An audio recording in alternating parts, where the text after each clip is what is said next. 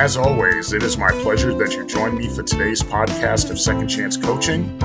My name is Dr. Richard Lewis. If you'd be so kind as to leave me a rating and your feedback, I would very much appreciate it, and it will help others like you to optimally discover this podcast wherever you listen to this and your other favorite podcast.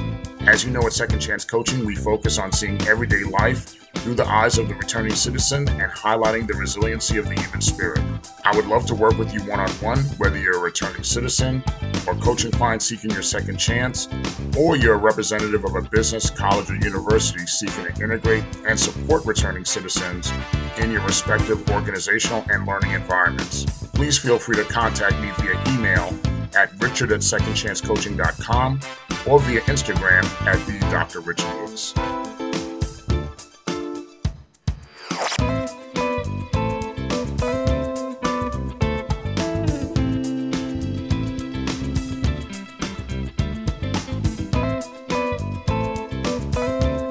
It is always good to be with you again this week. It is my hope all is well with you on your side of the world, as all is well on this side of the world.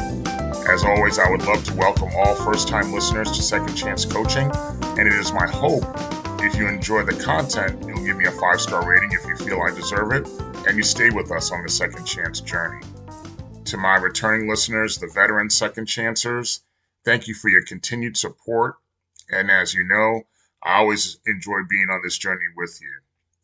Before we get started this week, I was supposed to be in New York City this week, as one of my cousins is getting married this coming Saturday.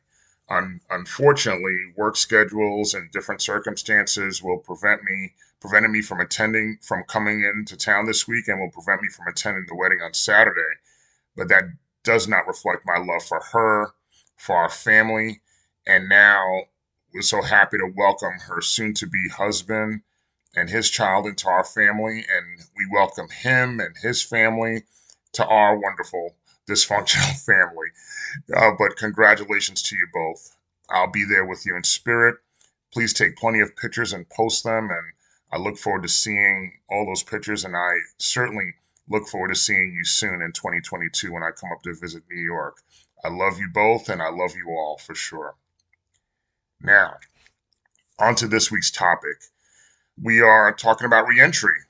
Well, every week we talk about reentry in one form or another, but this week we are talking about it directly. I call this week's topic critical reentry theory because reentry is indeed critical, and I share a theory which is imperative to the community and the 600 to 700,000 returning citizens that come home every year in the United States. Now, when we start off talking about theory, let's just talk about, the foundation. Let's talk about the definition of a theory, which is, simply put, a set of principles on which the practice of an activity is based.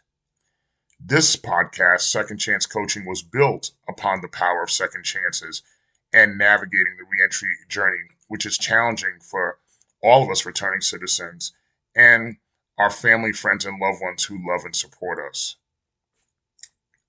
When I wrote my dissertation, its title is called The Relationship Between Recidivism Rates and Post-Release Employment, which certainly you could find at ProQuest at no charge. It's 183 pages, I think. I forget as the years go by, but certainly you can find it free on ProQuest if you want to read it.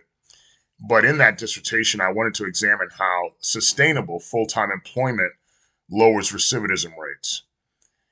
In my dissertation, one of the studies I cited examined a study of 6,500 returning citizens who had been released for at least 5 years. And in that study, it found that education and employment were the strongest predictors of recidivism.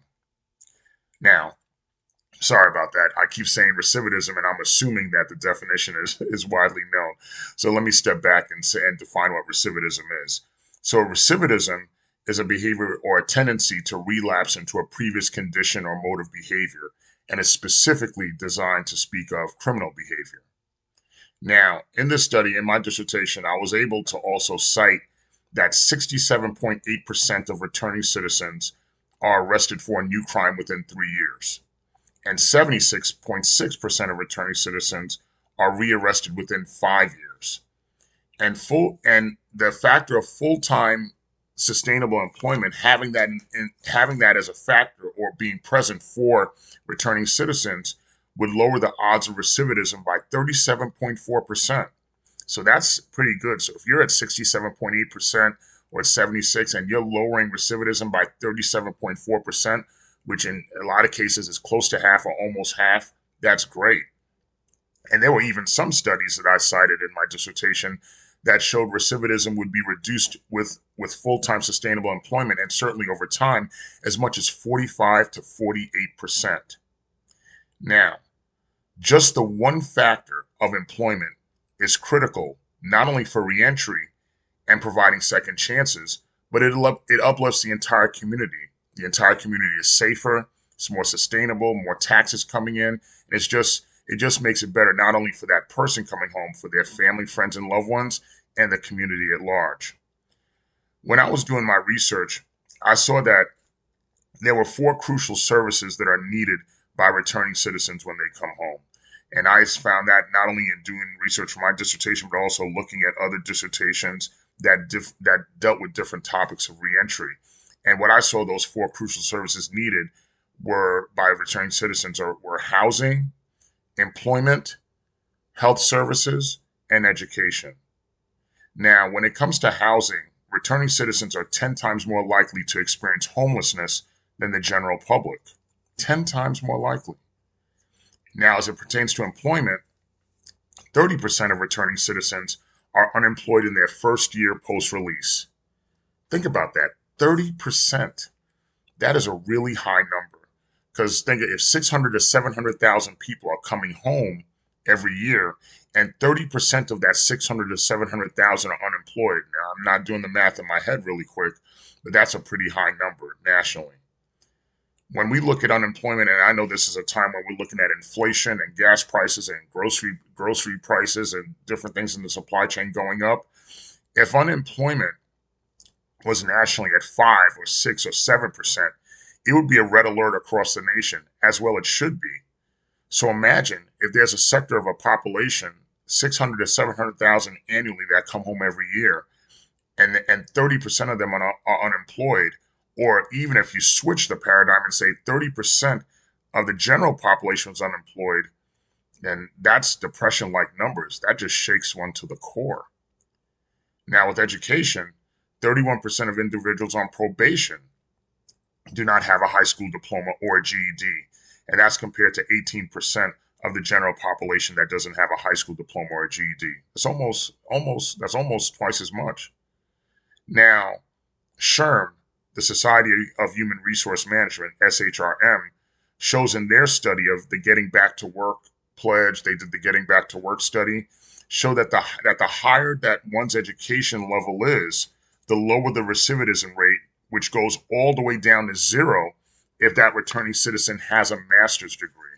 So education, just like employment, plays a big role in the critical reentry process for a returning citizen. Now, the SAFER Foundation, which is a nonprofit organization, recently published a report that I was looking at, and it's called Holistic Reentry, a blueprint for action for 2021 to 2024. And this concentrated on reentry in the city of Chicago and the state of Illinois. Excuse me. And it was partially inspired due to the effects that the COVID-19 pandemic has had upon us. You know, we're still in it. Hopefully we're at the tail end of it. But certainly as it has gone on, the SAFER Foundation looked at and compiled this report as it's not only reimagined so many different things in our society, reimagined work and school and things of that nature, but also they looked at reimagined how we should look at reentry. Now, while this examined reentry at the local level in the city of Chicago and expanded it to the state of Illinois, I certainly looked at this report and said this could be applied on a national level, which can be a call for the following. These are three of the things, the foundational pillars they talk about in their blueprint. One would be the establishment of a one-stop reentry office, which would be predicated on providing those holistic services such as employment, education, health services, and it was employment, education, health services, and housing. Yes. So it would be providing those holistic services. Number two, it would really be a commitment to scale up investment in reentry services. And then three, to improve reentry outcomes for returning citizens, which would include things like the restoration of rights, the way we look at licensing people, and certainly the application of either clean slate legislation and or sealing and expungement of records. Now, they look at the reentry pathway for long-term success authored by them, the Safer Foundation, would be as follows. And certainly myself here at Second Chance Coaching believes in the same type of pathway to long-term success as far as reentry is concerned. And there's 13 points that they explain, so I'll go through them, one by one. And one was to build and expand tax credits for employers to hire returning citizens. So certainly if they're able to get tax credits by taking the opportunity to give people work and the opportunity to have sustainable employment, then there's some tax credit incentivization to do that. There's some right now, but it only usually applies to when someone's in their first year of release. So certainly to build and expand on those tax credits could be helpful.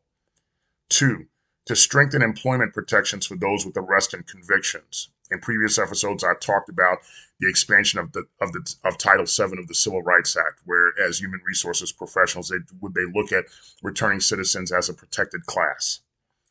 Three, improve licensing guidance and really modernize the process of people pursuing licenses, and sometimes that could include clean slate legislation.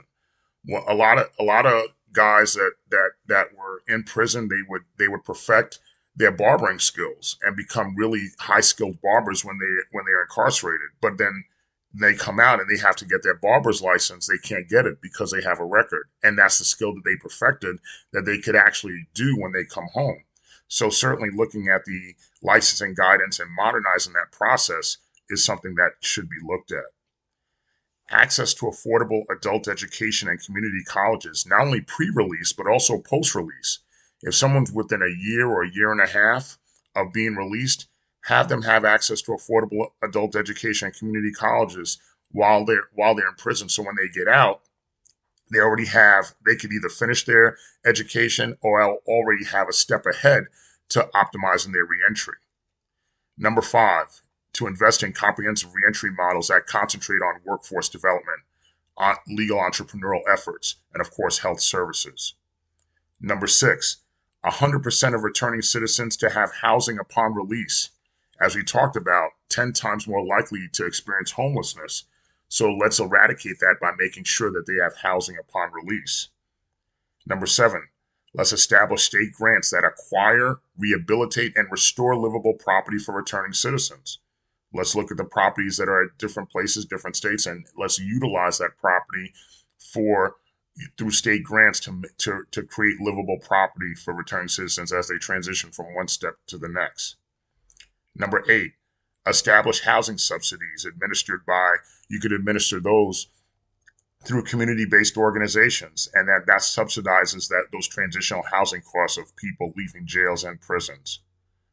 Number 9, support sensible solutions to address the housing crisis for returning citizens caused by residency restrictions. So let's look at the restrictions that people have as far as going into public housing or getting Section 8 housing. Let's really look at and modernizing those restrictions and create solutions that could ease the transition for returning citizens. Number 10, activate Medicare coverage for returning citizens on the day one of their release to address the health services that they're going to need upon release. Number 11, if they've been legally prescribed medications while they were incarcerated, provide 1 month of medications upon their release and provide a month of prescription refills upon their release, so they could continue and transition in their health care without interruption. And in the transition of their health care, number 12, provide them their complete medical records upon release. So when they do see a healthcare provider through Medicaid, they're not starting from scratch. They have their medical history available to them and available to their doctor to optimize their care. And last but not least, number 13, provide a complete and comprehensive care package to returning citizens, which highlights community resources in which they could have access to, whether it be community-based organizations, housing, schools, things of that nature that really speak to the holistic services that they will need upon reentry. With that, reentry and the investment of reentry is important, of course, to returning citizens. But of course, I also indicated that it's important to the community at large. It's important to their family, friends, and loved ones. The community, when this happens and this critical reentry is done, the community will become safer, more vibrant, and more sustainable. And then that creates a world where second chances can be optimally available to everyone. Love the topic, and certainly it's something that we're going to continue to keep looking at in different standpoints here at Second Chance Coaching, and continue the critical reentry that we're looking for returning citizens to optimize their second chance, to optimize their reentry journey. As always, it's great to be with you. Thank you so much for spending the time with me, and I look forward to you joining me again next week.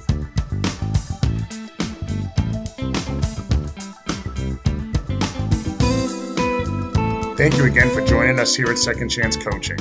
In addition to coaching services for individuals and businesses, I'm also available for speaking engagements and workshops on criminal justice reentry, human resources, as well as organizational culture and leadership.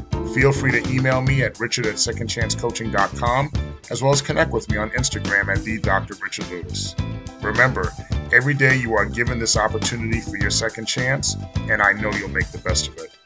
I love you all, and I look forward to connecting with you next time here at Second Chance Coaching.